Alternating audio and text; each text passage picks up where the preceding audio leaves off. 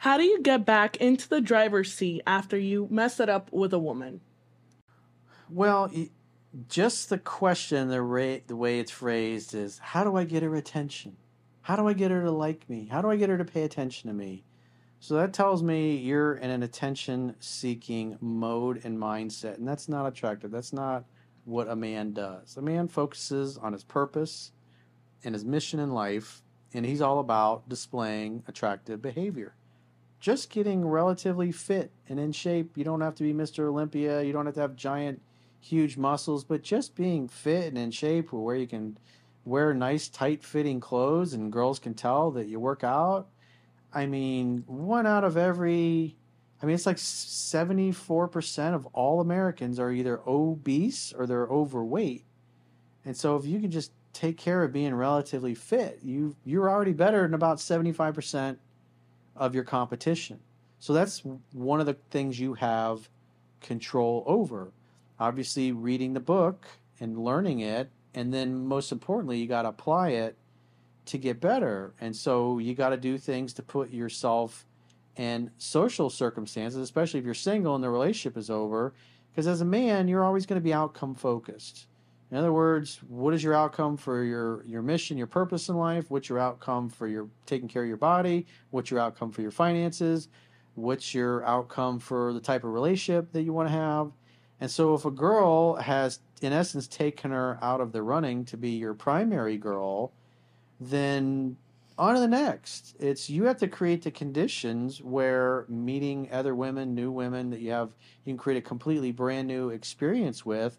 And now that you have the book, you're armed with information that will help you display more of your authentic, attractive qualities to her in the beginning so you can start out on a much higher level of interest on her part towards you and make it grow.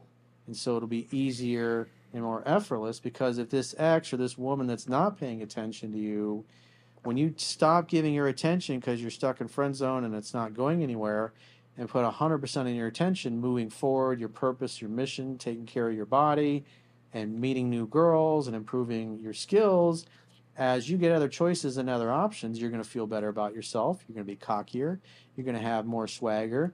And so typically what happens is when the ex starts to come back, sometimes it's many weeks or months later, you're a better version of you. You're a more attractive guy because you're doing more things and you have a vibe that gives off more attractive qualities. And so when she comes back to interact with you, you're different. There's something different about you you'll often hear.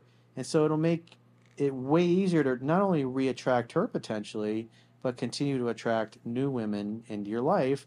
And when you have many different women in your life who like you and want to date you or sleep with you or whatever, that's the best place to be in as a man. And so that's what you need to do is to create those kind of conditions in your life where meeting new women and dating new women is just a side effect of living a great life.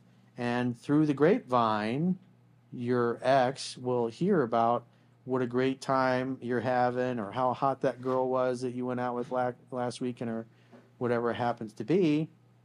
And the bottom line is women find you more attractive if other women find you attractive and want to sleep with you or are sleeping with you versus some dude that's been living in his mom's basement for the last 10 years and all he does is sit in the basement with his bottle of lotion and run one batch after another and never talks to anybody. It's like, so women can sense that. They can sense a guy that's comfortable around women and women like and respect, and they can also sense when a guy repulses women.